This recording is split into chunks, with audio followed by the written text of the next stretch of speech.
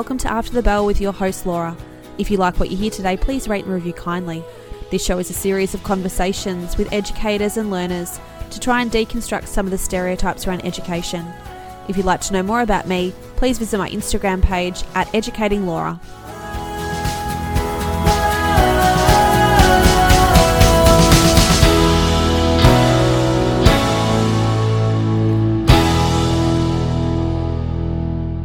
Hello everyone, this is the last conversation for 2020. I cannot believe that it is the 29th of December. Crazy, crazy times. I'm wishing everybody that celebrates Christmas, I hope that you had a wonderful Christmas with the people that you wanted to spend it with. For everybody, I'm wishing you a happy new year that's coming up, and I am going to have a little break. So the next conversation will be out on the 12th of Jan, so 2 weeks off for me. This conversation with Nathan Vandermond is a great conversation. He has had really interesting experiences in education, originally as a secondary teacher, now in primary. He's worked for the Department of Education, and I literally reached out to him on Instagram. He sent me his phone number. We had a conversation as if we were colleagues in a staff room. It just flowed. There was nothing awkward about it. We agreed on a lot of things regarding education, and due to his experience, he actually has some really insightful things to offer about the inner workings of the department and what kind of roles there are in the department outside of purely being a classroom teacher. And so I think that those parts of the conversation, for me especially, were really interesting because I actually didn't know some of the things that he tells me in this conversation. If you don't know who Nathan Vandermond is, he is a just really generous and inspiring educator. He's on Instagram. I'll put his information in the show notes. So go check him out because he really is just a nice guy, a great educator, very, very passionate. And I think he just wants what's best for the students and what's best for education in general. And I just love teachers like that out there. This is a long conversation because I do sometimes try and edit to keep it to the hour, and I just couldn't because there wasn't much in here that I wanted to keep from you guys, really. I think that everything he says and wherever the conversation went was an important place for it to go. So strap yourselves in. Hopefully some of you are going on some great road trips over this holiday break, and you can just either pop it on in the car or have your headphones in and, you know, split it over a couple of listens if you need to, but it's a really, really good episode. So as I said before, Happy New Year to all of you. Thank you again for being here. If you like this episode, please share it, follow along with the show, rate and review it. And thank you again from the bottom of my heart for being here, to my guests, to my listeners, to people sharing what they've loved, the people following me on Instagram. I'm so, so grateful for you. And well done, everyone, for getting to the end of 2020.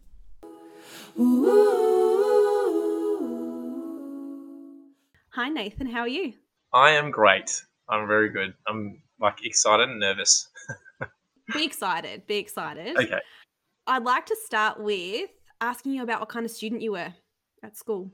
I'm sure you would believe this, but I was very academic. I really loved school. In particular, I saw school as sort of a way out, I guess, of where I was growing up. I grew up in the outer east, in the southeast, pretty rough kind of neighborhood, and school wasn't necessarily valued by a lot of my peers, but I was lucky enough to have parents who really valued education, and I read a lot, and I just loved learning. And so, yeah, I just saw it as a sort of a ticket out of where I was and where I wanted to be and where I wanted to go. And so, yeah, I just loved it.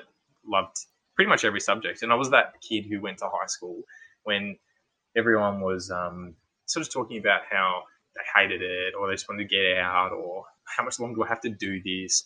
I was the kid who was like, I get to do, I'm doing darkroom photography 1 minute, then the next session I'm cooking and I'm learning something new about how to use a gas stove, and then I'm heading off to PE and learning Gaelic football. This is when again in my life am I going to get to do this?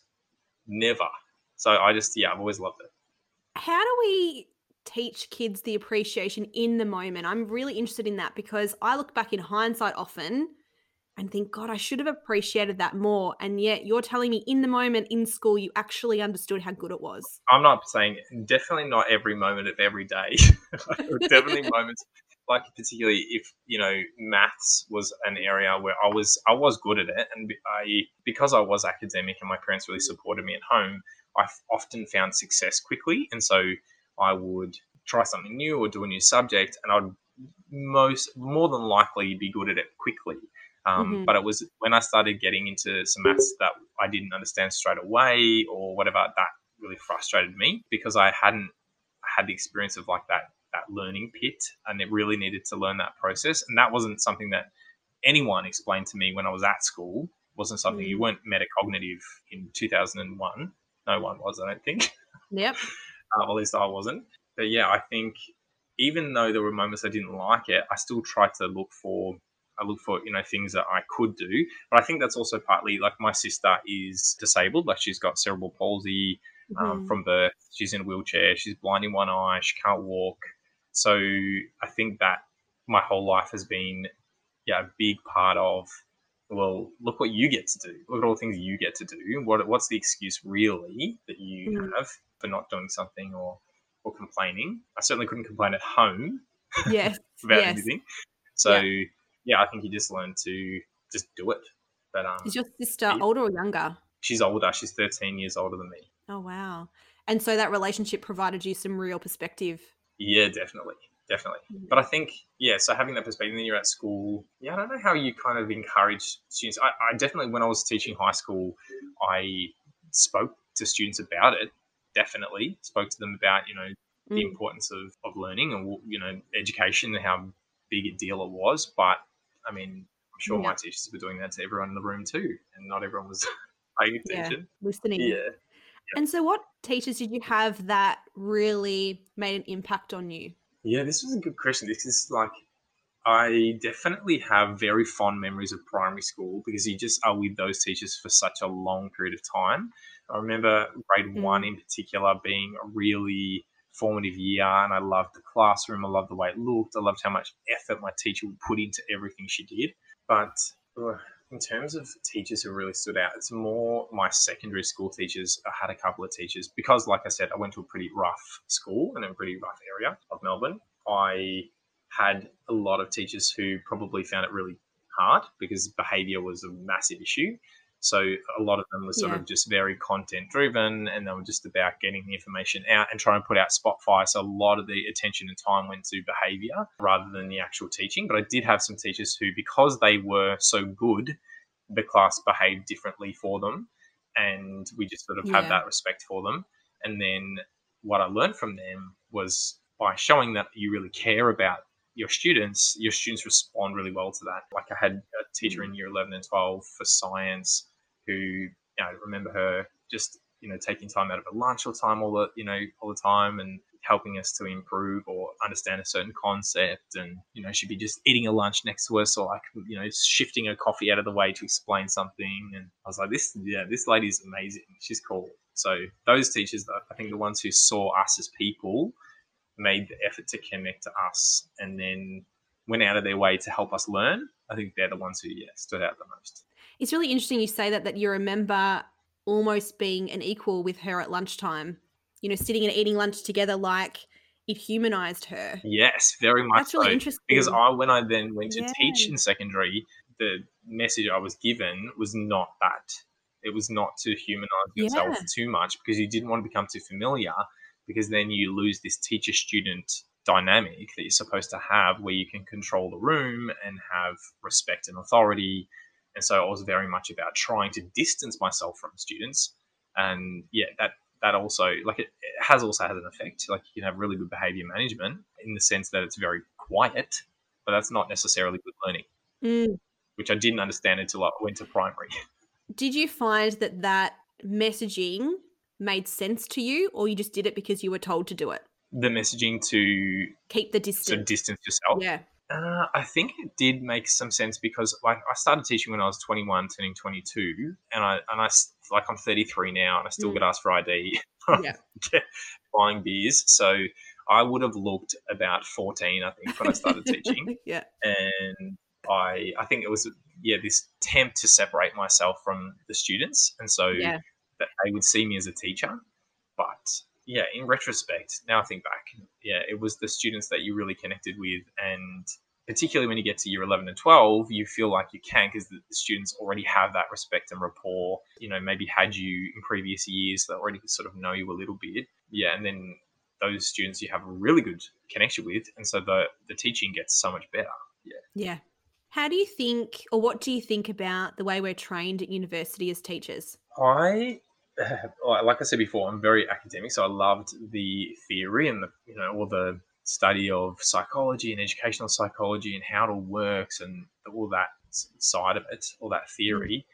But there just was not enough practical when it came to that. So I went to Monash Uni. I did the double degree, so I had an arts degree and an education degree I was doing at the same time, and then whatever I did in arts degree, obviously, sort of directed what subjects I could then teach when I got to secondary school.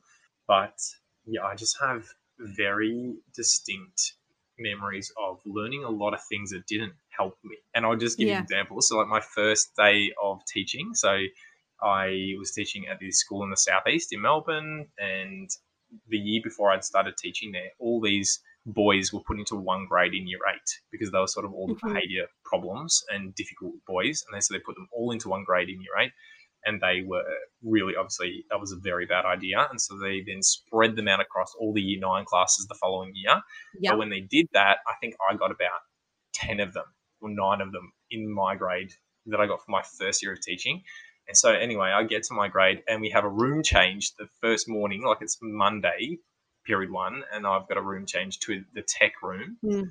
So I'm in the woodwork room and I'm trying to get them to line up, and they can smell fear, and I'm look Yeah. 14 and I'm trying to tell them to do what anyway, then we go inside, I just let them in. I don't even wait for them to line up quietly. Yeah. So many mistakes.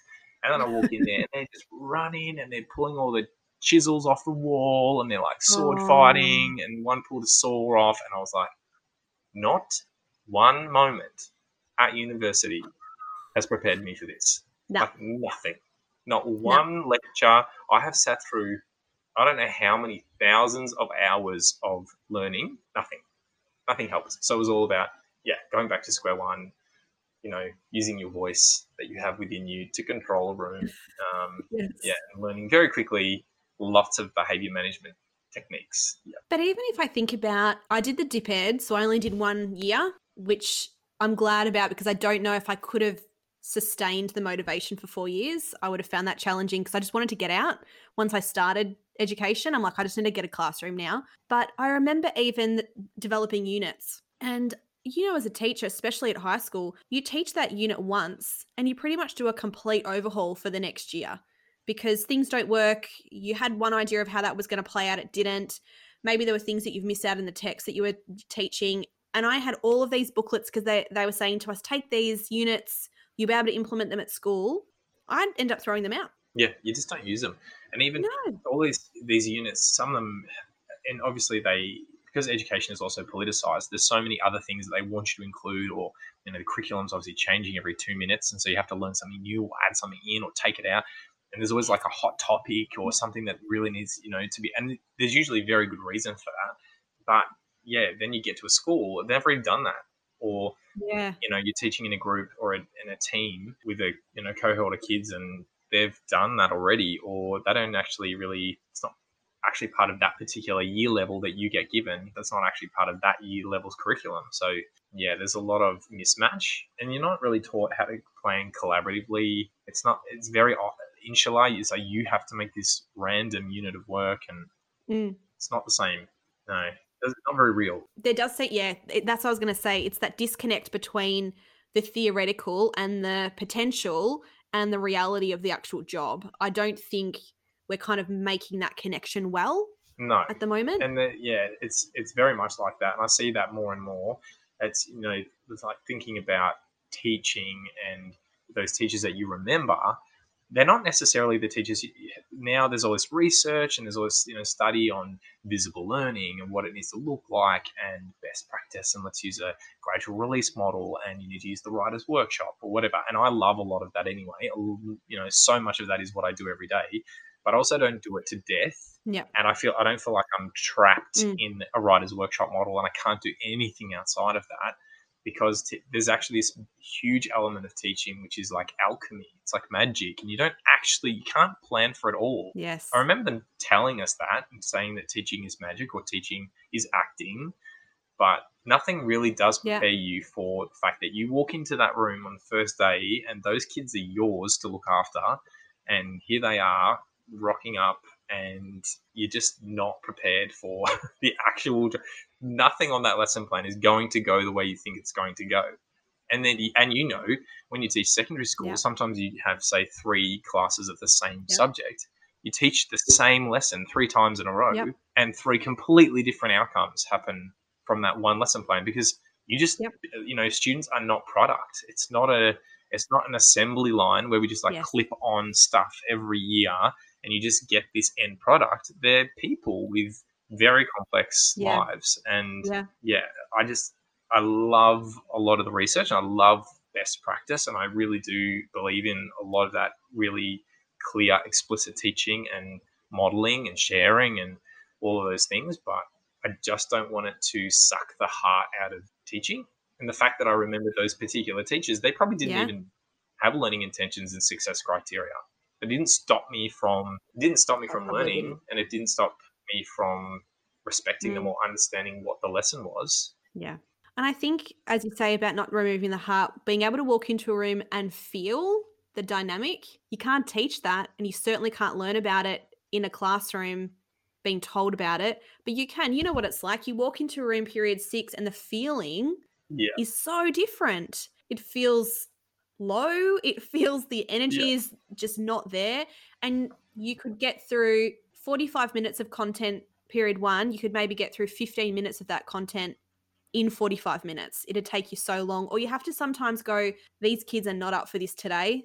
And as much as I want to do this, as much as I'd like to tick this off my list, I probably need to do a meditation right now, because that's all they can do. Yeah, and what you just said, teachers are the biggest new age hippies going around, because the way we talk about classrooms, are 100%. And I could feel the energy in the room just felt really low, and or my energy, and I just and the way we talk about the kids, it's true, but it's true. Like, there is actually this thing. It is like alchemy. You walk into this room and there's a dynamic within that classroom, and then like a particular player within all of that dynamic is away, and then the dynamic is shifted because now these certain characters are not in play. It's like a game of chess, and one person's already out, so now like the most powerful person on the board is now different. So it's really tricky. It's very, very tricky, and there's a lot of thinking on your feet. You have to be very flexible. Yeah, as you know, which is just why I love it, because I wanted a job, and I remember thinking that what do I want to do? And I was really lucky, and I worked really hard. I got a great score, and so I had a lot of opportunities. But I really wanted to be the teacher, because I thought I want to be the teacher. Firstly, the good one, the good ones that I've had. I want to be just like that person working in public schools as a really professional, empowering teacher that will make a difference. But more so, I think I wanted to do it because I don't want to live the same day twice, let alone the same year twice. I hate that. Yeah. Some people that suits their personality to have a very similar year after year.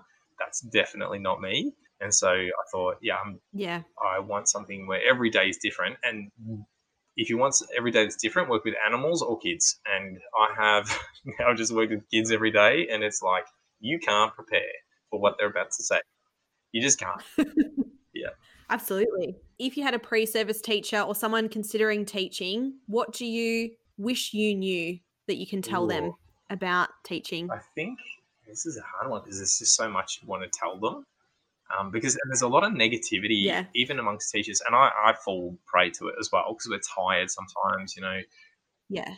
We get worked hard, and their job just builds, and every year something else is added. So I get that we are tired, but I really hate hate that because they sometimes sit in the staff room, these pre-service teachers, and they're hearing all this negative talk about this career that is actually the best career in the world and it's the most necessary career in the world. All other careers rely on it. And yet there's these people, complaining or whatever. And what are you doing? You're making a mistake. And so I think I just tell them, no, it's don't believe the hype. It's actually really good. It's a great job. It's very rewarding. You actually make a difference every day. Whether you see it or not is another story every day, but you do genuinely make a difference. But I think I would tell them about behavior management and how important it is to have relationships with the students and that connect, and making sure if they do have a negative comment, if they are saying something negative, making sure they have however many positive comments with that student that day, making sure they take the time out to actually, I had a student once who was quite a bit tricky, and it was honestly me then finding out it was some video game, like a computer game that he was really into, and I just had to learn how to play it on my own. I was like just playing this game so that when I spoke to him, I was like, hey man, I just tried that game that you are obsessed with. I just don't know how to play it. I was trying to build this thing and then I was like walking around and then it got nighttime and the zombies came out and whatever. And so then he's like, thinks it's hilarious and I'm some sad old person who doesn't know how to play video games. But now I have this connection with this person. And so when they're stuck and they can't think of anything to write, now I've got something to say, hey, why don't you write about it? Like, pretend you're that person in that game or, that. So all of a sudden you can see their world. I think that's a really important thing for pre-service teachers. Don't think that you have to have the perfect Instagram diary and you have to like color code in highlighters and you don't have to have it together. You don't have to have the classroom organization down pat to the point where it's, someone could walk in and just run your class. That's all great in theory, but in actuality, you need to have a classroom that, you said, the dynamic is good. Students love being there. They're willing to take risks because they don't feel like someone's going to judge them. They feel like that's part of the process. So, I just tell them to do that and also to be obviously very organized, but also know that that's not going to happen. So don't overplan. Like, give yourself space. It's such an oxymoron, isn't it? Be organized, but be flexible. We all hear that all the time, but it's literally how you have to plan be. Have things planned out, but understand that if it doesn't go to plan, that's fine. It won't go to plan. So also give yourself like a free session that week because you're going to need it.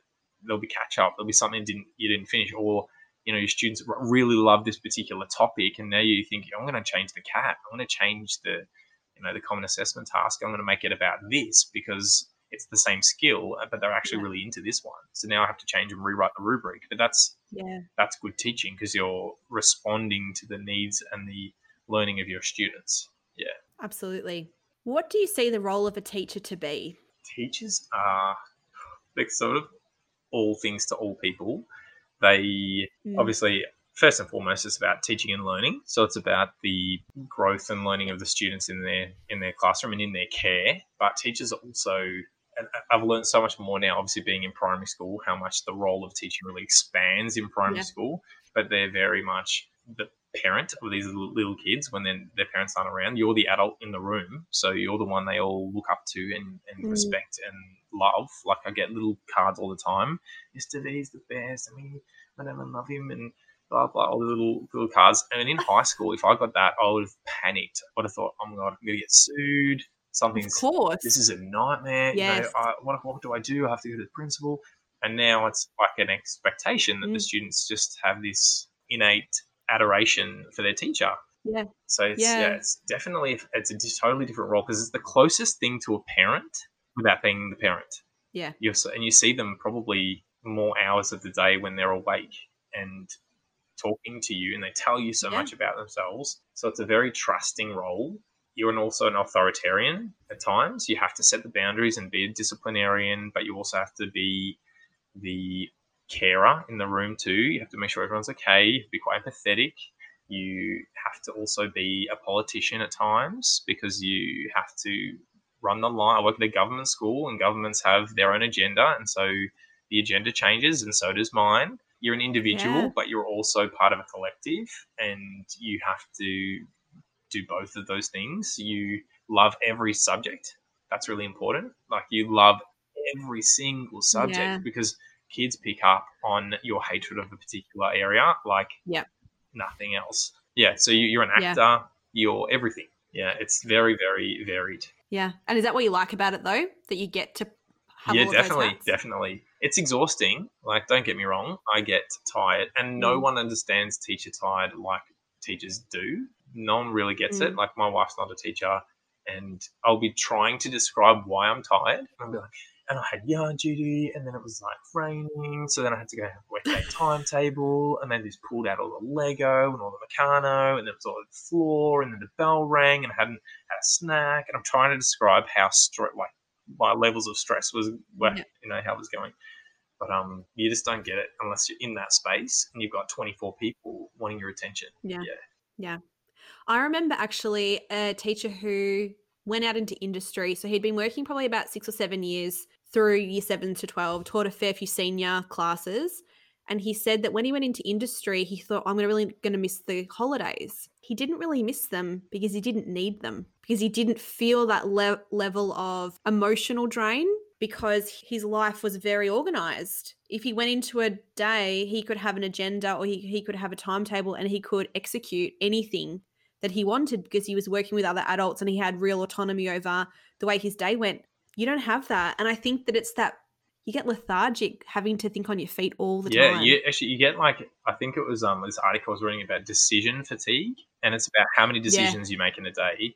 And they were running, obviously humans make thousands of decisions per day, but teachers were out of a few careers. One was like a pilot, a few others that had really high levels of decisions that you have to make. And then it comes down to like, sometimes in the morning, I'm like looking in my wardrobe, staring at the clothes, and I'm like, what am I going to wear? Because it's like the straw that breaks the camel's back. It's like, what? I say that to the kids. The kids talk about a uniform, and I'm like, I'd love a uniform. Me too. A nice one. Yeah. But I would not mind a uniform. Wear it every day. Be easy. Yeah. Yeah. Yeah. I had Sarah on Leap of Faith, and she was a teacher. Now she's a change manager, and she talks about change fatigue is a real thing too. People having to deal with a lot of change. And I think we as teachers have to deal with a lot of change. As you say, like the government comes in, there's a whole new agenda, a new curriculum. We've got a new leadership program you need to be a part of. We now need to This showcase new your year school level. this way. Yeah, you've got a new year level, learn these new kids. So I think that idea of decision making and change together maybe is part of it too. And the care. But it's also what we love. It's also what we love about it. Like, it's like exhausting because it's so intense and it's so varied and so complex, and yet it's also the thing that I wanted in my life. I wanted a job that wasn't the same every day. I wanted a job or a life where I could look back and I never lived the same year twice. And so I guess the cost of that, or the price of having an exciting, ever-changing life, is the fact that it is exhausting when you're in it. Hence the holidays, and you get them and you like get sick for the first week or two, 100%. and then you just like dragging yourself around to coffee shops and trying to like buy new clothes because you have holes or clag or glue or blue tack stuck to everything you own, or whiteboard marker, so you have to like replace things. And you finally get, and then you're trying to like madly plan for whatever year level or class you've got next, and then you're back in the classroom. But I'm with you. I think know that is a part of it, that you will be very tired. You'll get to Friday and you'll just want to lie on the couch under a blanket. But the exhilaration that comes from being in a classroom is like no other. Exactly. Yeah, it is. It's so different. So can you describe yourself as a teacher, or how you'd like to be seen as a teacher? This is tricky. So I guess if I can sort of have an out-of-body experience and just watch myself teaching, I think I would be described as enthusiastic about everything. So I'm enthusiastic about all parts of learning. I think I would be described as somebody who gets it, like somebody who people go to, or they are telling me something and I understand exactly what they mean. Like I really listen and I do understand. I understand them or their problem.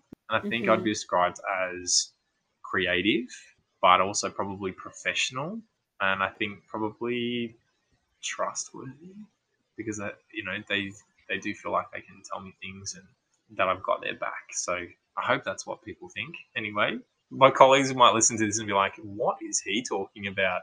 That is rubbish. She's just telling Laura all these lovely qualities about himself. He's disorganized. Well, you didn't say you were organized, to be fair. You didn't say That's that you true. were. That's Yeah. true. Yeah.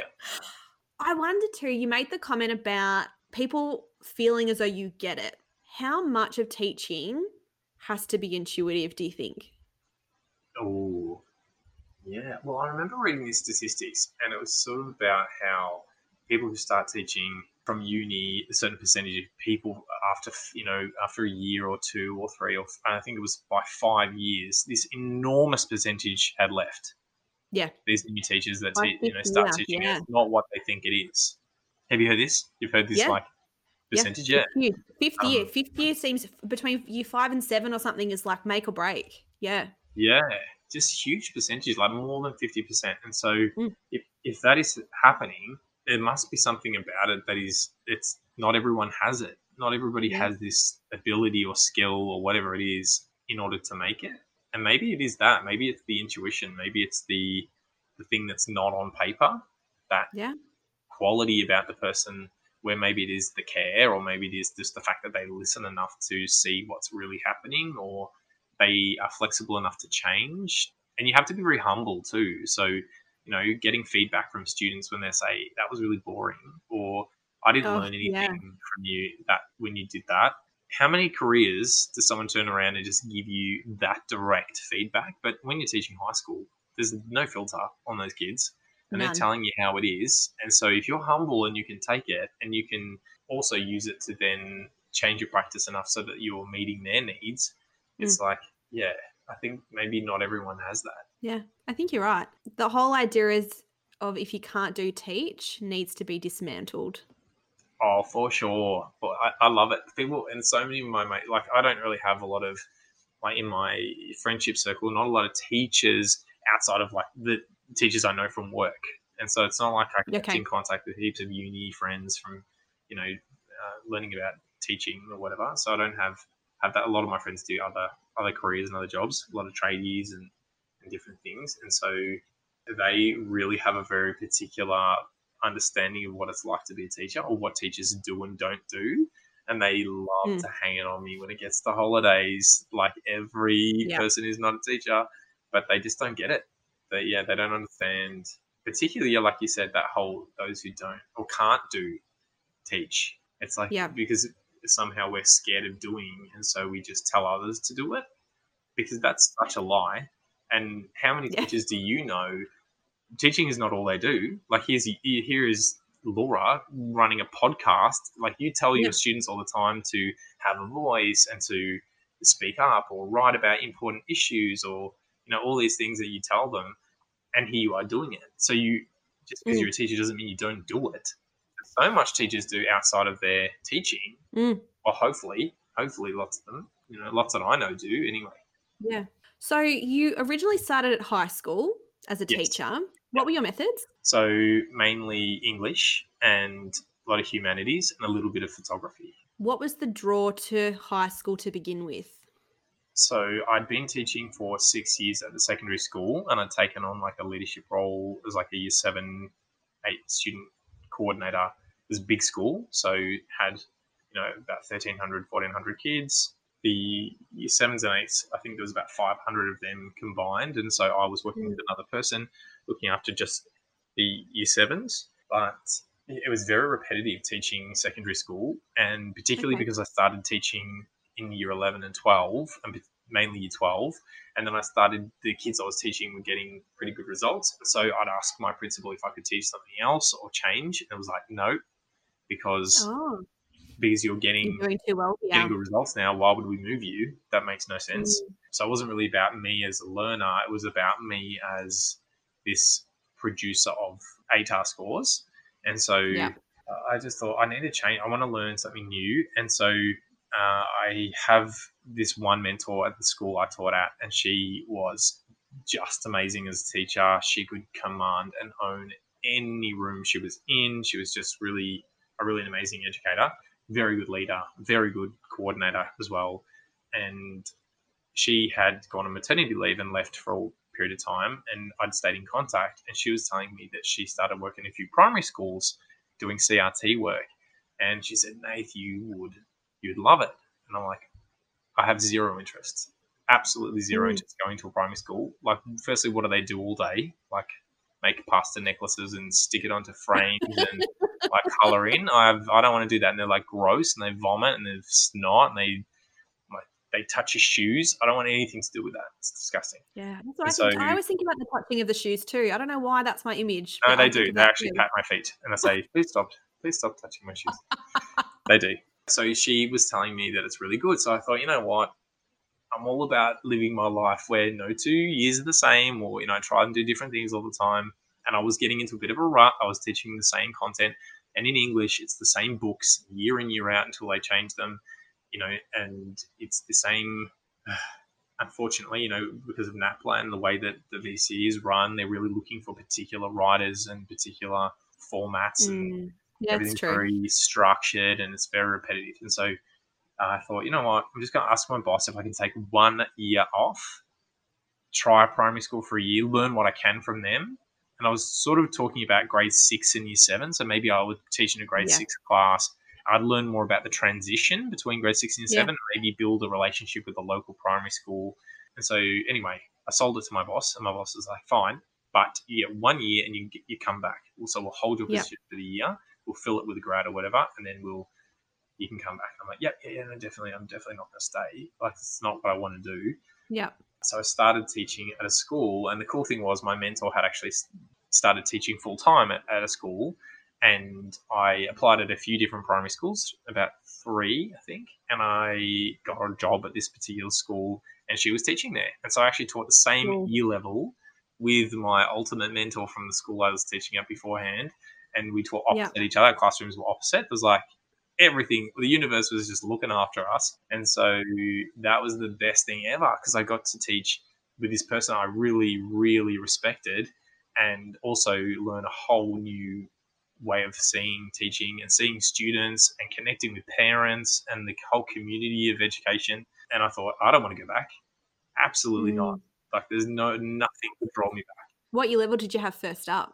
So I ended up having grade 5 first year, and then I followed the same cohort up to grade 6, and then I taught grade 6 for 3 years before moving into grade 1 and 2, which is what I'm doing now. Was there any training or PD that you did to feel confident or to sort of bridge the gap?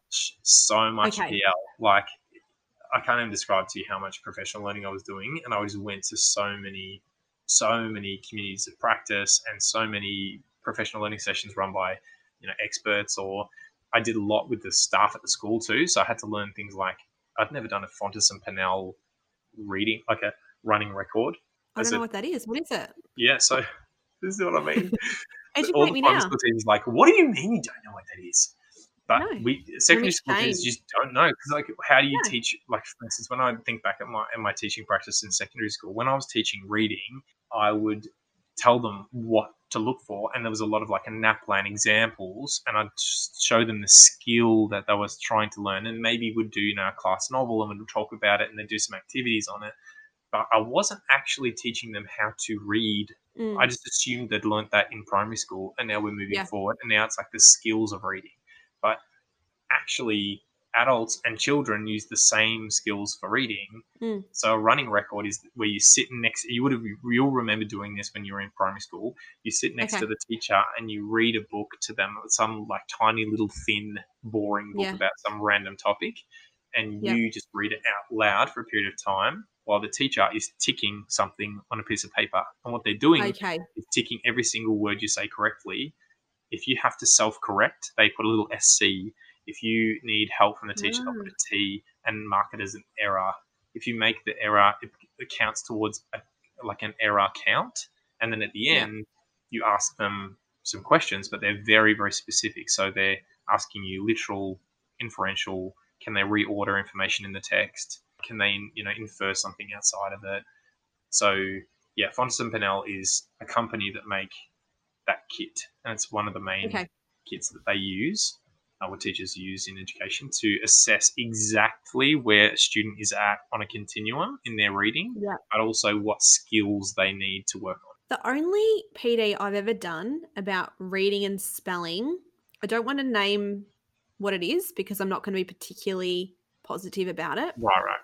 But it was all about like phonemes and phonics and like this way things sound. Does that Yes. make sense? Yeah. So they would have this big grid and you'd read a word or you'd say a word and then you would identify the sound.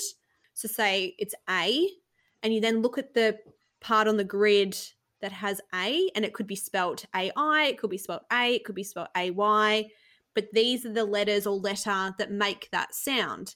And then do that for every single sound that you're making, and then you'd work out where on the board that sound or the letters could create that sound. And I'd always have kids at the end of the day say, okay, I understand that the sound I'm hearing is A. There's 5 different ways the language could create that sound. So it could be A, AI, AY, whatever. How do I make the choice? I can hear it. You've got me to that part on the graph. I know that's where I should be. How do I choose? And I could never get to the next point. Yeah. Because the way for me that I'd know because I read. So I know that a T at the start of a word is always a T sound. But a T in the middle of a word could actually be, especially if it's a TI, could make a sh sound. But I know that because I know the way a word looks and I know where certain sounds tend to appear pattern-wise in words. Yeah. But that's something that takes time. Yeah. So I know that. But how do I get – so that's the only time I've ever learned really anything at high school about how to teach kids how to spell using sounding. Phonetics, yeah. Yeah, phonetic. Thank you. That's the word I meant to say before. But there was still a gap for me that I couldn't close in year 7 and 8. Well, and the thing is, there's some amazing people who've done heaps of research into this. Like Misty O'Donoghue is one she's Australian as well. There's not a lot of, often when you find experts in education, they're not Australian, which frustrates me because there actually are so many experts in Australia, but we don't know who they are because they don't get the airtime. They don't get the books, the book contracts. They don't get to be the people that we hear from. But one of them is Misty. I was lucky enough to do some PR with her, and she's all about exactly what you just spoke about. She doesn't actually really understand why we're turning English into phonetic language when it's not phonetic. Well, it's not. It's actually not a phonetic language. And so although it has phonetics in it, and there are phonetics, like English makes a certain amount of letters, you can arrange them to make a certain amount of sounds. That is true. There is a limited amount of sounds that English can make. When you then look at words, you can teach it phonetically. So I can teach you how to spell words phonetically and to identify, like you just said, like the graphemes that they're using, or like if it's a digraph with 2 letters or a trigraph with 3, and you can't separate the sounds, therefore there's a sound in there. So you do need to teach kids that because it's part of learning how language works. So you do, I think, particularly prep 1, 2, there should be lots of teaching on how words are built and the whole idea of language. But the key is, and this is what she does, and it's exactly what you said, English is about knowing the word. Like, it's all about sight. So you need to know what the word looks like because you've seen it before, and then you teach them in context. So she's all about using a picture book, and then teaching them, you read a particular word and you look at this word here. And so then you talk about maybe the etymology also of the word. So it's not just this random French word that we now use in English. You teach them that all the words that came from France that we use from this particular area, they all have this particular ending. And let's think of other words that we know that might have the same ending. And then you realize that all of the words that have that ending, that make that sound, all come from France or Germany or wherever that part of our language came from. Unless there's some that don't match, because the English is like that. We have so many different cultures and rules and things change. You say, but this one, even though it's got the ending, this one doesn't actually match because it's from here. And so you attach all these stories to all the words, and the students are like, I know that the digraph is that, but it doesn't make that sound because in France they don't have that letter or whatever. And so they start to build this very rich understanding of language. Yeah. That's awesome.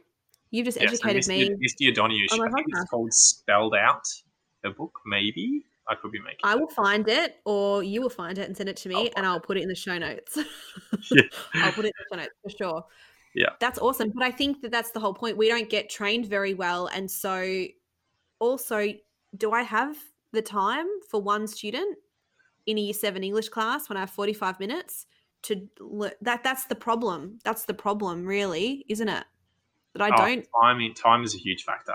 And when you get to secondary school, I felt like the emphasis was all on curriculum. Like I had to espouse the curriculum.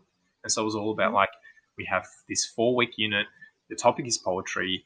We're doing this. The cat is this. We're working up to the cat. They need to cover all these different types of poetry. They need to trial all these different types of poetry, whether they want to or not, and whether they get it or not, or however much you love it or not. And then at the end of it, we're going to test them on it, and then that becomes their score because that's what the curriculum says we need to teach them. And then we move on, and then we do the next one, and the next one, and the next one. And so it's like cat, cat, cat, and the cat drives the content, and then the content is dry because all you're doing is covering content. It's not like making the students excited about these different topics because there's not enough time to get through everything and stop to do these other things. Yeah, I completely agree. Which in primary school is very much the opposite. Like you just said before, I don't have the time. But in primary school, it's all about I'm going to keep teaching this student until they get it. I'm going to keep teaching them that particular content or lesson or whatever they need to know until they get it, rather than it's not about moving them on and moving them on and moving them on. Even though they might go up a year level, it's like you talk to that teacher who's coming up next and say, hey, this person's coming to you. This is how far they've come, but this is what they still need to know.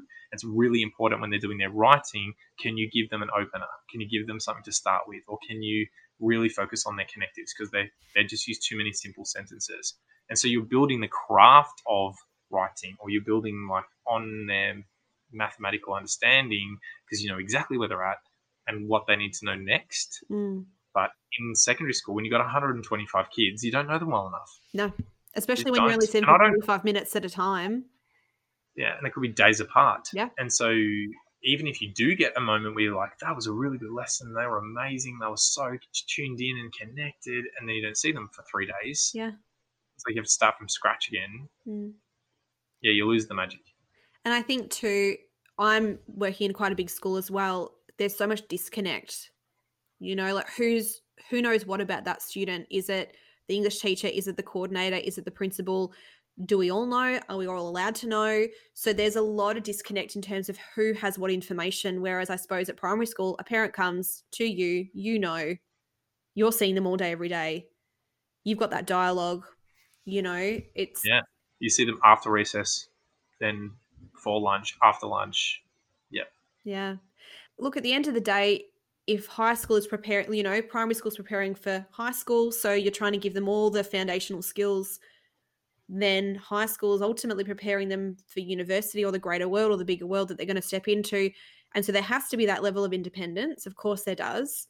There has to be the ability to work with a variety of people because that's life. But I do think that we lose that real community at high school, and you would be way more adept to speak to that than I would, having worked in both. Oh yeah, for sure. Like, and I didn't see parents as anything really to include at high in my school? teaching. I was not something, unless the parent wanted some, you know, they contacted me and wanted an update, or happy to give them one, or if they were particularly concerned and had contacted me about a particular, you know, really worried about this skill or something that's not progressing, how can we help them?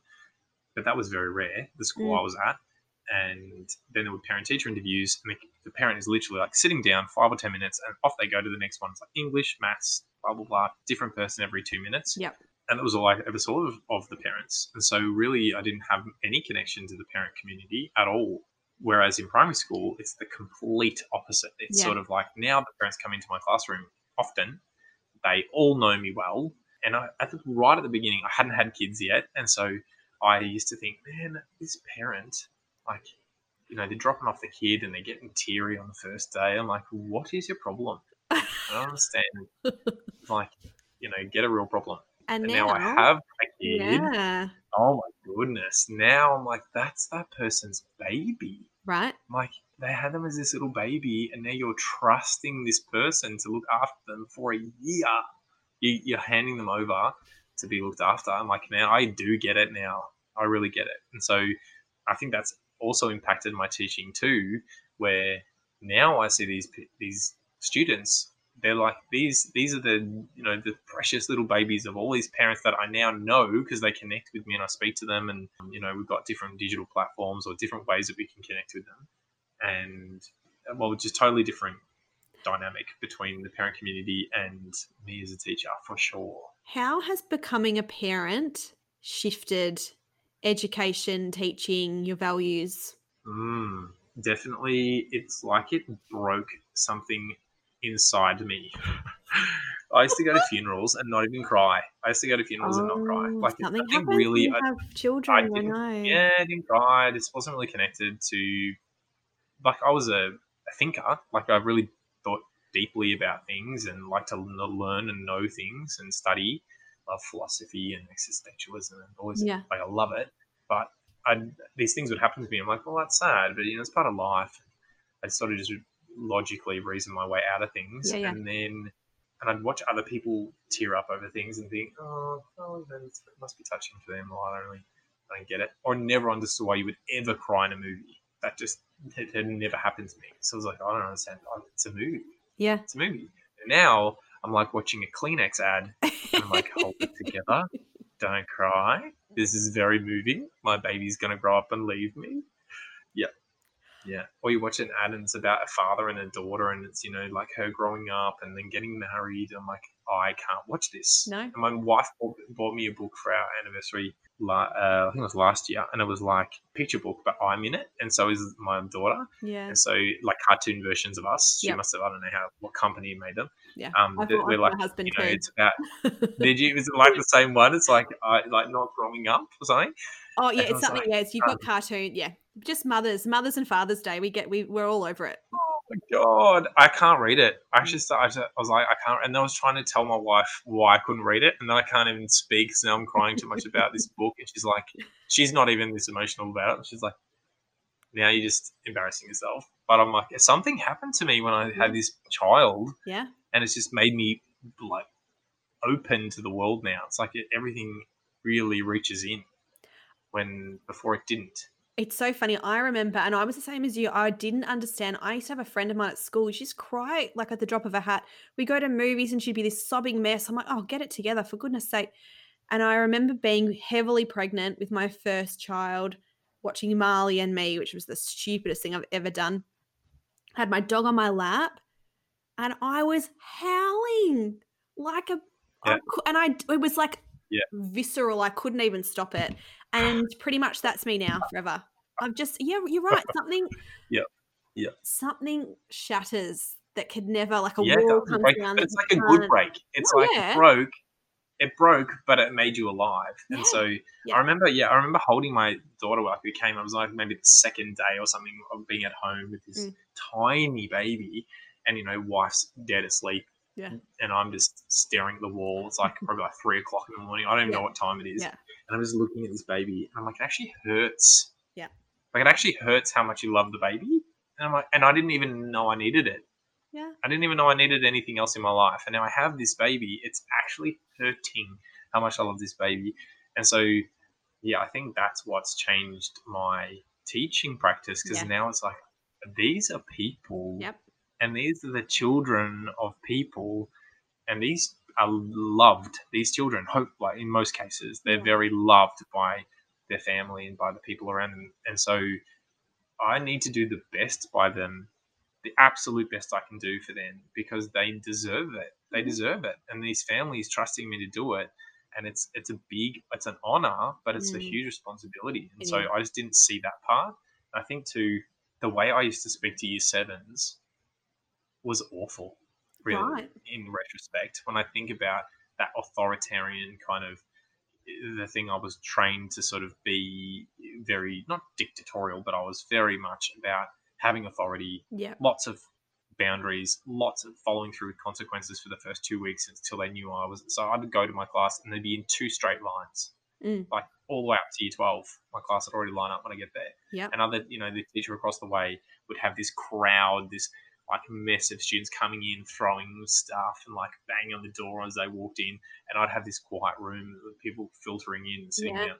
But then I didn't see them for all of the learning they'd done to that point. I was like, why can't they write this thing? Or why is the handwriting so bad? Yeah. And whatever it was that was stopping their learning or I thought was not meeting the standard, not this person, like 6 or maybe 10 years ago, they couldn't read at all. Yes. Like, and now they're sitting here having a conversation about a book that they just read, and even though maybe it's not at standard yet, whatever they're writing, it's close to it. And look at how far they've come. Look at all the things they've learned to get to this point.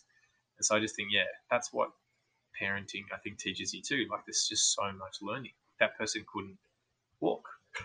Well, yeah, that Couldn't hold a person spoon. couldn't And hold now their own look at head up once. Yeah. Yeah, now look at them. They're sitting here and they're having this conversation. Yeah, their behavior might be not great in this moment, but that does not mean all the things you think it means. Yeah, and it may have nothing to do with you as the teacher, Yeah. or nothing to do with what you're teaching them, or their opinion of you, or anything. It's not even about you. Yeah. Yeah. You've had a fair few other educational roles outside of the classroom as well, haven't you? Yeah, so I've taught I've had some leadership roles in the school. So Yep. I've, that's year 7 coordinator kind of role. And then in the primary school that I'm at, I've been a leading teacher, now learning specialist. And, at times I'll fill in, do like acting AP type roles. Yep. But so last year I had an opportunity a job came up at the Department of Education, what they call it, an education improvement leader, or an EAL, which is the nice way of calling them, EIL. Is it not? And Sounds like an awful sound. Yeah, it's awful. It's like, we're sending an eel to your school. It's like, ugh. I just think of the Little Mermaid straight away. That's a vision I have in my head. The evil eels, yeah. And so that was, and I didn't know that much about it, but I'd had a little bit of exposure to the department through a program that was running and then we had some people come to our school, and they were sort of building the leadership capacity of the school or working with teachers on their practice a little bit. And so I thought, you know what, I'm just going to go for this role because it came up as a secondment. It was sort of like a temporary position for a certain amount of time. And I thought, if nothing else, I might not get it. But if I do get it, it's only temporary. If I hate it, I don't have to keep doing it. And yeah, so I got this job working in the Department of Education. I got given about 13 different schools to go to. So it's a lot of traveling. So you go between schools everywhere. And every school, there would be a different need. So sometimes it would be working with the principal because they don't have an AP because the school's too small. They don't have an additional person to support them. So you go in, they'd bounce ideas off you. You would help them write their annual implementation plans and their strategic plans, or plan the professional learning, or you'd go and do professional learning and PL for their staff because they're too small to afford having PL externally. So you would do the PL for them on whatever topic they needed it on. So I was doing that. So it's kind of like I was doing everything. Some schools it was like data analysis and finding out, extracting data. So who's in your top group? Who was in your top group in year 7 and is no longer in your top group in year 9? Yeah. Let's get these kids before they get to year 12. Sometimes it was about teaching practice. So I would actually go in and teach lessons and teachers would observe me teaching. And so these are like, you don't know the kids at all. You're just going in fresh and teaching. Yeah, it was very, like if I thought my job was varied in the classroom, this was like nothing else I'd ever experienced. So, and I loved it. How much training do you get to do that? There's not a lot. Obviously the interview is quite rigorous, so they really are sure you're the right person for the role. So they really look for people who have that personality or have had that training or are interested in that particular thing. Yeah. But yeah, once I got in, there was a person who, so the structure is at a government school, your principal has a boss who is a SEAL, who's a senior education improvement leader. Okay. Even more ridiculous. And so the SEAL is that leader or that boss for a group of principals in a particular area. Okay.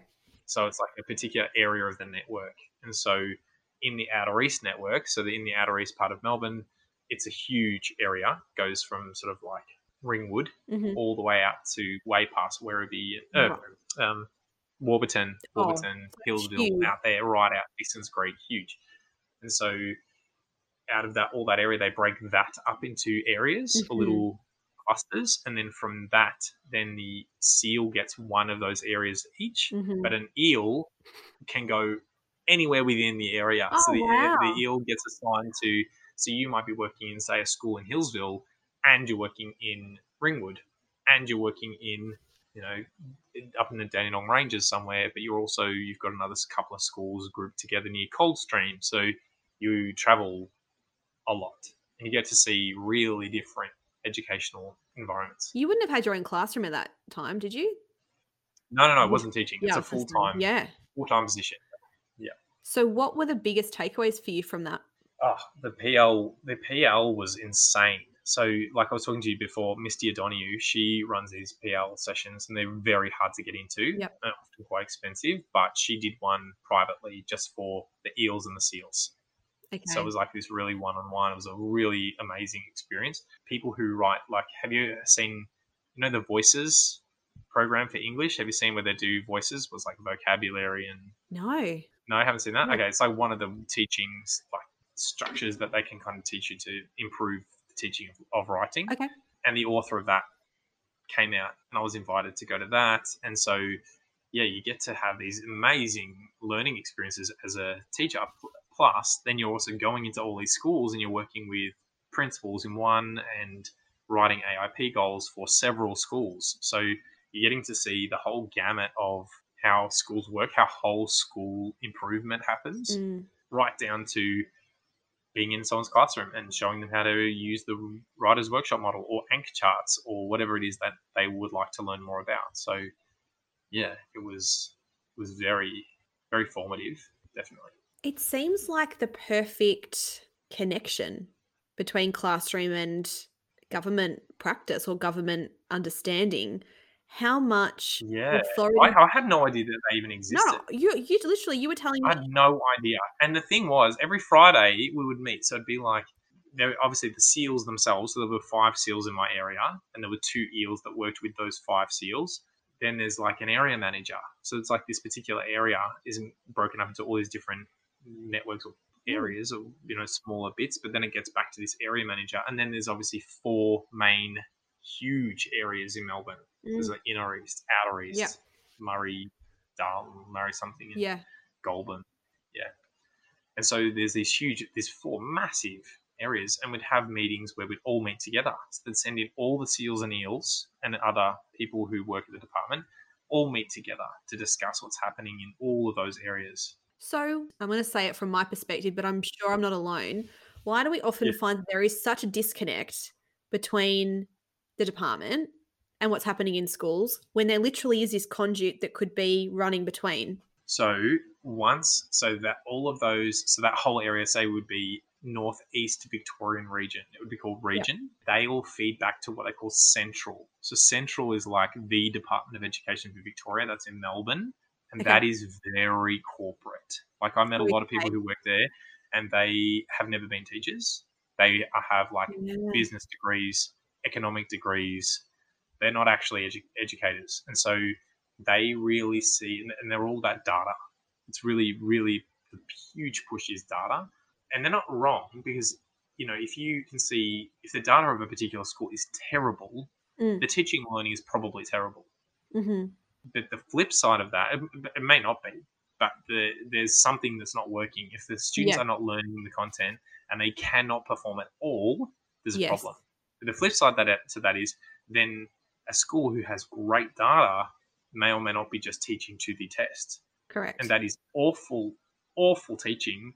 It's boring. The students hate it. They might get a good score in NAPLAN, but their VCE results will be good, but never the best because Yeah. we're teaching them to not be strong in their particular areas. We're teaching them to be weak because they're not really learning why they do what they do. They're just learning enough to get through the test or to get a good score. Yeah. And To so regurgitate. Yeah. yeah, which is not education. That should No. never have been the point of it. And so that's why we're seeing, obviously the NAPLAN, for the however many years NAPLAN's been out. I'm not saying there shouldn't be something that is that national testing. I don't have a problem with that. I think that's really helpful as a really big lens to look at the whole nation or state by state or a particular area. But when you're really narrowing it down to a student and then judging the student on that test, it just is not a good indicator when it gets that small. And they do use it that small. So I'd be sent to a school sometimes and it would be, say, for instance, it was like some data issue. So it would be something to do with NAPLAN results have been declining, or students who are really high performing in year grade 5 slip in year 7 and really slip in year 9. And so it was about like, all right, who are these students? Let's identify them. Let's put faces to the data. This is what they're all really big on. So you put the faces on the data, you name the kids, you talk to the teachers, say, do you know these students? Do you know that student was in the top 2% of their school in grade 5? And often these teachers are like, what? That kid? And so they've got this huge capacity and it's not being reached. But there's a billion reasons for that. And this is where they go wrong, because they think that somehow we can get this kid back to where they should be just by improving the teaching and learning. But it's like, you didn't ask if that child's parents split up, or if they're having an identity crisis, or they had just lost someone in death, or there's just 1,000 million reasons why this person is no longer performing the way. And maybe they were when they were younger, but maybe maybe it was a fluke. Like anything could happen then. Yes. And so you're trying to make like an industrial economic model fit teaching and education. And people are not products. You just can't put them all on the assembly line and assume at the end you will get the same result, because you won't ever get the same result. The same kid, that one kid who's really good every day, can flip out one day. Yeah. And so it should never be analyzed the way it's being analyzed, I think, is the biggest problem. So that's where Central are like, we've made these promises about education. Victoria's going to be the education state. We have particular percentages we need to reach. We need to get them. And I'm not saying you can't make a difference. So you go into these schools, you do identify the kids, you talk to the kids, you run lessons. I ran, small groups with children or students who were just below where they used to be at. So like bringing them back up to reach these percentages. But then you got to ask yourself, is this where we want to put all of our resources? Like, is this, as a society, is this really where we want to, is this the most important thing? Is it? Because if it is, fine. Maybe that's the most important thing is data. But to me, the most important thing is humanity and people. And so I think we've just lost our way a little bit, because we're getting really good at what we do, and we're using technology really well. We're identifying, we're using data in our teaching, and teachers know how to use data. Yep. Some, and they will use data to, pre and post test, but not overdo it. And they won't do it for everything. They'll do it for like the important things. And they know how to use the workshop model, and they know how to use learning intentions as success criteria, and teach explicitly and do shared learning or gradual release model, whatever. They know all of that and they can do it all, but they just don't do it to death, because they know repeating might get you some improved results, but it makes the kids bored, and you treat the kids like they're stupid. Yes. That's what you're doing. Yes. And they're not stupid. Preps are not stupid. Yeah. And if you tell them, this is what we're learning today, and this is what success looks like, and if you do that, fine. And there's definitely moments where that is very helpful. But if that's all you do from prep to year 12, I would not have made it to year 12 and still loved education. I probably wouldn't have been a teacher. It's interesting the way you talk about the standardized tests. And I'm with you in that I don't think it's a bad thing to create a level of understanding. What I don't love is that teachers don't get the access to it as quickly as they need to inform their own practice. And this was, the episode I talk about with my mentor, is that you often don't get it the year that you have the kid. Well, what's the data then for? And if the data is then for marketing, is that really marketing the school accurately? To me, to have a big lens to look at education and to get some informed understanding of a school in the state, then it needs to inform practice. That's what it should be used for. Yeah. Whereas I don't think it's used well for that. No, it doesn't. And so NAPLAN could, like, if we used it differently and people had more access to it, and it wasn't like this huge, the test, the import that's put on it Yeah.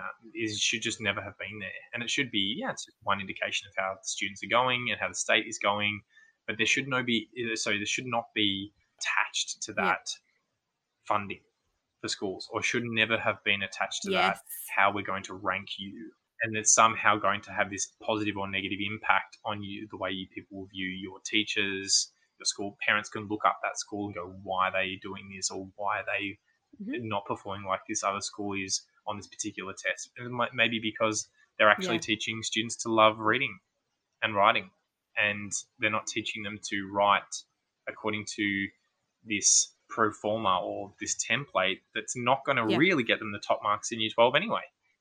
The kids who get the top marks for writing are never the kid No. who just uses teal paragraphs and Yeah. that basic introduction. They just aren't, because that assessor reads 1,000 essays and 999 of them follow the teal paragraphing and the exact way we teach kids, because that's what gets them through. That's what gets them the mark over 40. It's never going to get them the 50. The kid who breaks the mold, it's like in everything, the most successful people are the people who break the mold, but they know the rules, but then they break Yes. them to do something different, and then they end up the most successful. So, Nathan, if you had an opportunity to create your own school, how would you like your school to function and to be? So now that I've taught primary school, I would definitely put that structure. So where you have one class with one teacher, at least for the 4 main subjects. I'd have my English, humanities, maths, and science. I would teach those 4. Whatever teachers I would hire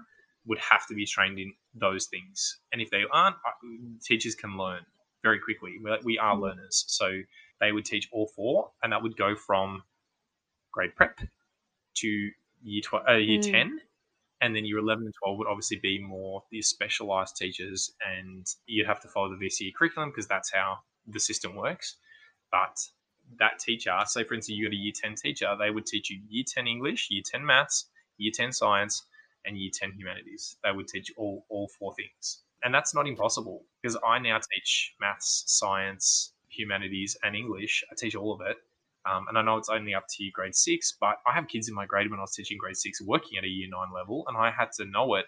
And I did it at school. Like, I did maths all the way to year 12. Why can't I teach that? It's just about refreshing your knowledge base. So, yeah, that's what I would do. And I would definitely break it into primary up to grade 4. Okay. Then use that middle school kind of structure that America uses, whether it's that 5 to, and a lot of private schools in Victoria use it, up to year 8, and then have year 9 to 12. And that's the big thing you That think would be my thing. Yep. So teachers would have a classroom of their own. So they would feel that they had this sense of belonging, connection. They would know the students better than ever, because they actually know that this one kid.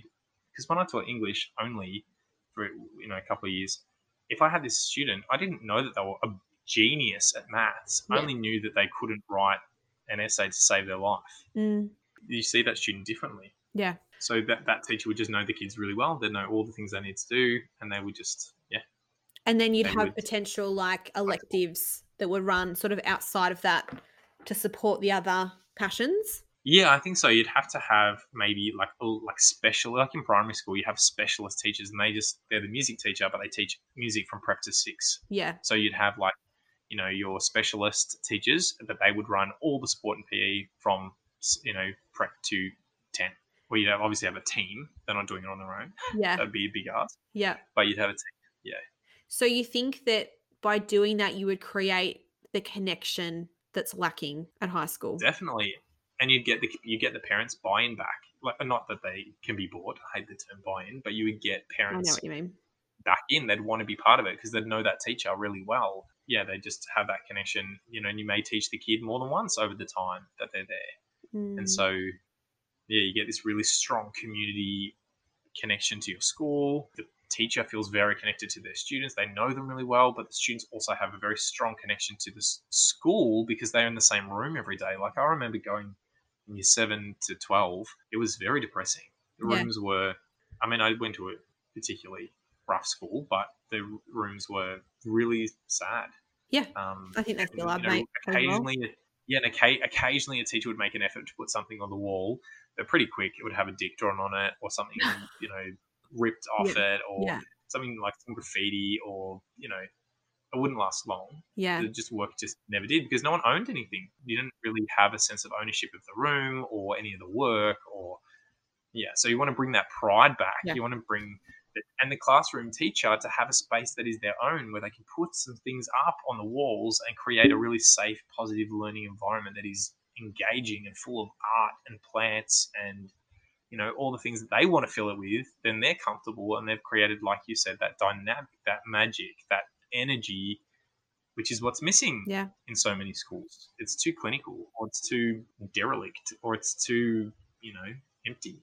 I never had a room. And so there is an element of displacement, I think, when you've actually got to consider the space you're in when you're planning your lessons. Am I in that particular space? Can I utilize that? Am I not? Am I in a place with a projector? Am I not?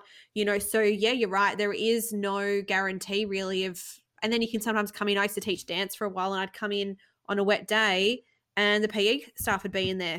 I was like, okay, so I now have to share this space. I didn't even know you were coming in here. You've taken my equipment or my space or whatever. So there is always that element of displacement, as you say, that you don't feel connected really to a hub or home environment. No, exactly. Yeah. Exactly. Yeah. So I think creating that space where teachers feel connected as well. It's not just about students feeling connected to their school, but teachers. I never felt a real ownership of the school. Really, I was just this teacher, and I moved around, like you said, so many spaces. You know, what did I feel really connected to? I didn't. I never really put up any work of the kids' stuff on the wall. No. Because why would you? Mm. And even if I did, there was one actually. I had a high achievers class who are awesome. These kids were amazing. And for the high achievers, they kind of did it. They had one classroom where their English teacher, their science teacher, their maths teacher, and their humanities teacher would all go into the one room. And they tried to make it so they had one teacher for humanities and English and one teacher for science and maths. And so they kind of had this thing going. So these kids were in the room all the time. And I said to them once, what would you do to this room to make it better? Yeah. Like, do you want the room to be any better? And they were like, oh, we'd paint it a cool color maybe, or maybe the back wall, and they said, oh, maybe we'd like bring some art in, some paintings or something. And so I said, well, give me something that, like, one kid took really cool photos. So I was like, give me some stuff that you do. I'll print it, and I just got some cheap IKEA op shop frames, and I got some paint. The school didn't actually even give me any money to paint the wall, but the gardener was a legend, and she had some paint that was all in the shed, and she mixed it together to get the color I wanted. Oh, It was like a mint green. nice. So she mixed it up herself and got the color, and then she went in there one day with me, and we just painted the back wall. Yeah. And so the kids were like obsessed. Like, they'd gone to the effort of painting this wall. I think we brought in some plants and put up some paintings and stuff on the back wall. And, you know, not one, because other classes would share that space, not one kid wrecked it. Yeah. They didn't draw on anything.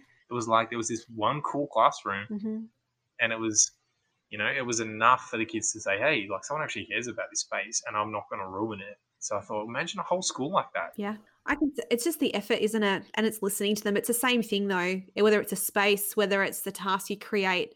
If you listen to them and you invest in them and you show that you're willing to do that, it goes a long way. Oh, it's massive. It's all about, it is like I'd say to the pre-service teachers, if I could, you underestimate the power of a relationship and the fact that those people think you care. Yeah. So you are quite an active member of the Teachergram. Can you describe that kind of support and what that sort of world is like to be a part of? It is, it's surprising. It's actually very surprising, and it's very supportive. So it's an online community, and people actually really help you out. Like, I get so many people just reach out or connect, or a lot of opportunities come up through Instagram, through the teaching community. A lot of, you know, really lovely people who teachers are very good at using whatever technology they get given anyway.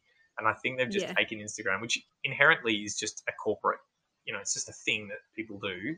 Ideally, they just want to push us to shop because then they can get money from those people sponsoring posts or whatever. It's just a company.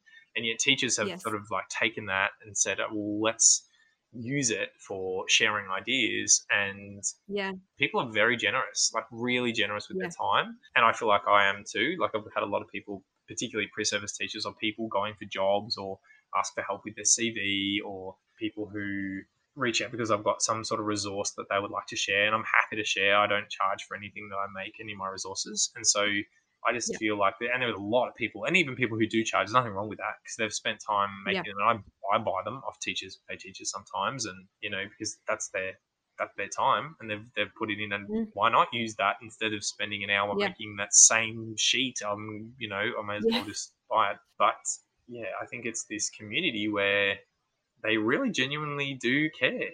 A lot of them Yeah. really do care, and they Yeah. check in with you. Like if I've had some, remote learning was tough, and I had a Yeah. lot of teachers reach out from other states in Australia. Anything you want from my teachers, pay teachers stop. Just tell me and I'll email it to you. Is there anything I can Wow. do? And these are like some of them are like really high profile teachers on Instagram who are busy themselves and have leadership positions or companies or whatever they do themselves, and they were taking time out to check in on me, little old Nathan over Yeah. here, and how I was going, and is there anything I can do, or do you know of anyone else who might need some help? Or these people, I've never met them in person, and they're just checking in on me because and also we get to have a platform. Like this is amazing to have this platform to speak about education Yeah. for teachers, because teachers get spoken about. Like we get politicians talk about us, parents talk about us, community talks about us. We're in the news sometimes. Expectations are added and added and added, but very rarely do you actually hear a teacher's voice Yes. about anything.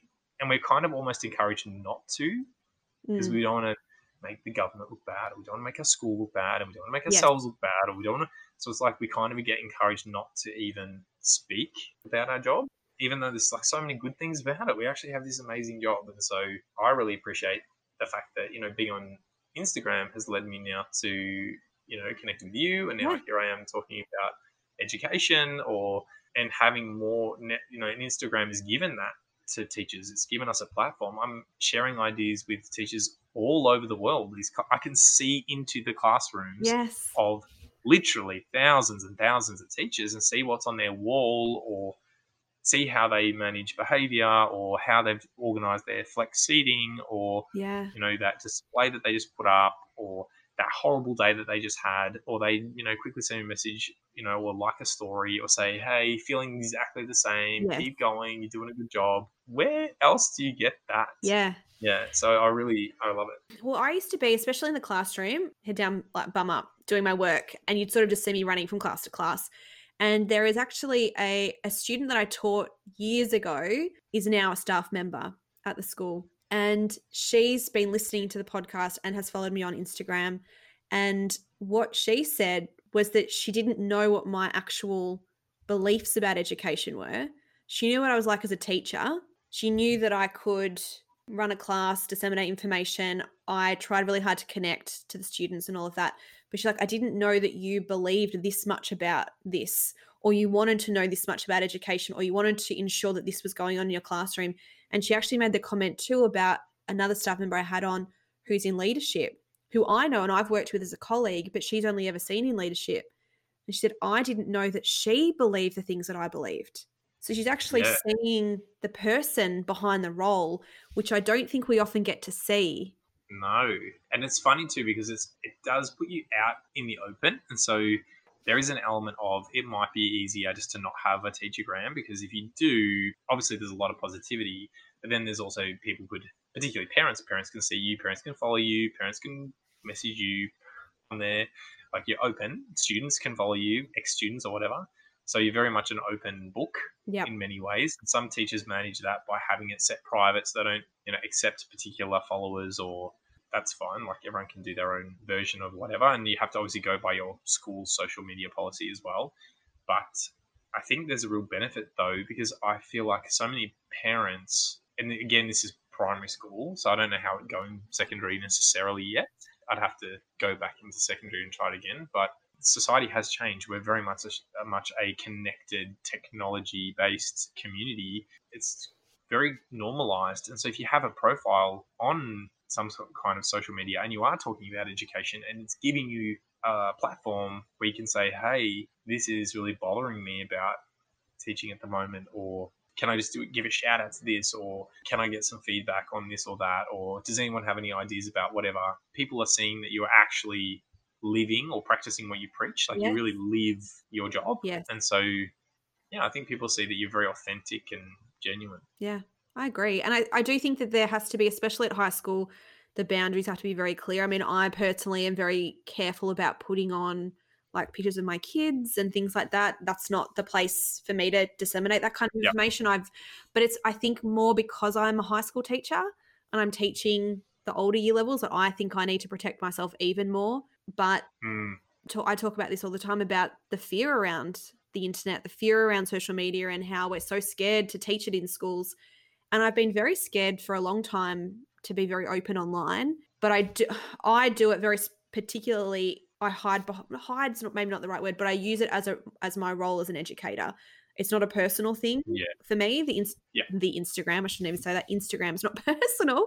It's purely about connection with, amazing educators like you, hearing about programs that are going on that I didn't even know about, and trying to bridge that gap between primary and secondary and create these citizens that can move into the world with far less effort than I think is going on at the moment. I think that there's too much that's not kind of connecting, but you do have to be careful for sure. I think there's definitely that element, but I think if you're sensible and you're not stupid about how you use it, or you're professional in the way that you talk about your job. And I don't really like following accounts that are specifically just about negativity when it's about teaching, because there's a lot of, and I'm not saying like everyone complains on Instagram, and I've definitely been like, report writing is killing me, whatever.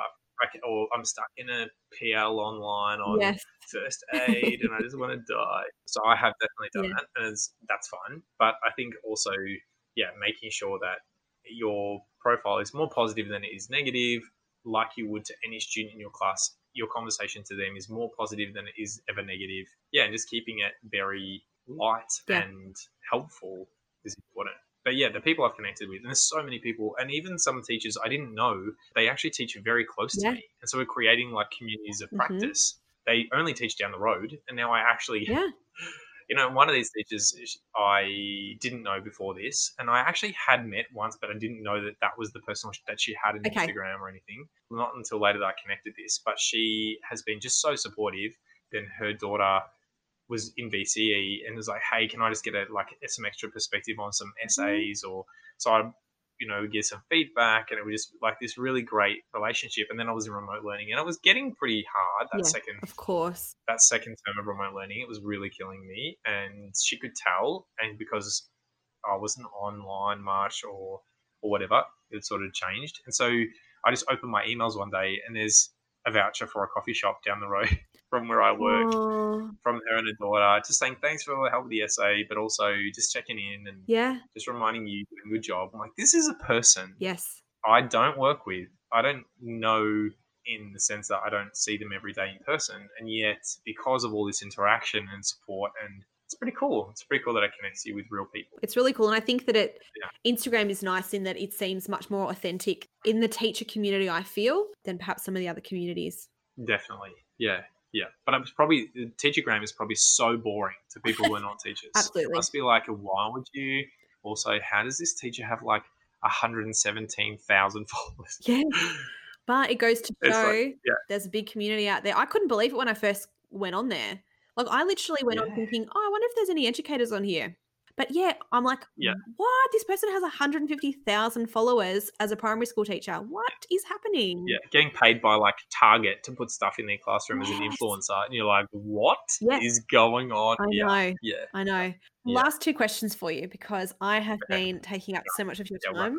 So, no, this is fun. I've always like I think I told you before, I like drive around in my car listening to podcasts all the time. And I'm like, oh yeah, and I'd wonder what it'd be like. And I'd say this. Now I'm actually here, probably not saying anything that I thought I would actually say. It's been pretty good, Nathan. You should not shortchange yourself. But the second last question I want to ask you is, what are some of the greatest lessons that you've ever learnt? So here's a good one. It is, education is about learning what you didn't even know you didn't know. And that's actually a really good metaphor for life, like quote for life too. But a good lesson for me was education, or being open to learning, is actually about being so open that you have to admit you don't even know what you don't know yet. And so as soon as you learn it, you just realize there's more you don't. Yep. It's not like you learn and you learn and you add and you add. It's actually like you add and add, but the more you add, the more you realize there's just worlds and worlds and worlds of information that in your lifetime, you're not going to be able to access or learn all of. So you have to just accept the fact that there's more to know than you'll ever know. And so you have to just, from that, have empathy and kindness first, because you just don't know. Yeah. You just don't know. So I think that's a really big lesson for me. Or other big lessons, obviously from my sister, being disabled, a big lesson has been don't take anything for granted, because not everybody has what you have, and not everyone has the opportunities that you have. And there's obviously people who have more opportunity or more money or more status or whatever it is than you, definitely. But it's not about that. It's about making the most of what you have been given or what you have in your life at that moment. And then from that, making the most you can out of it. Yeah. So I think, that would be some of my biggest lessons. It's funny you mentioned that. My mentor, Karen, whose episode you've listened to, she always used to say to me, if everybody put their problems in a bowl, you'd end up going back in for your own problems at the end of the day. You think that if I just had that person's life, if I just had that person's way of thinking, if I just had that person's intellect, she said, but you know what, Laura, if everyone put their problems in a bowl, you go back in for your own. Yeah. And if you want to think, like, a lot of the podcasts I listen to are all about sort of like not just obviously education, but also about success or life or living your dream life or, working towards your goals or, a lot of this kind of, it's not self-help, but it's sort of, taking control of your life, I guess. Yeah.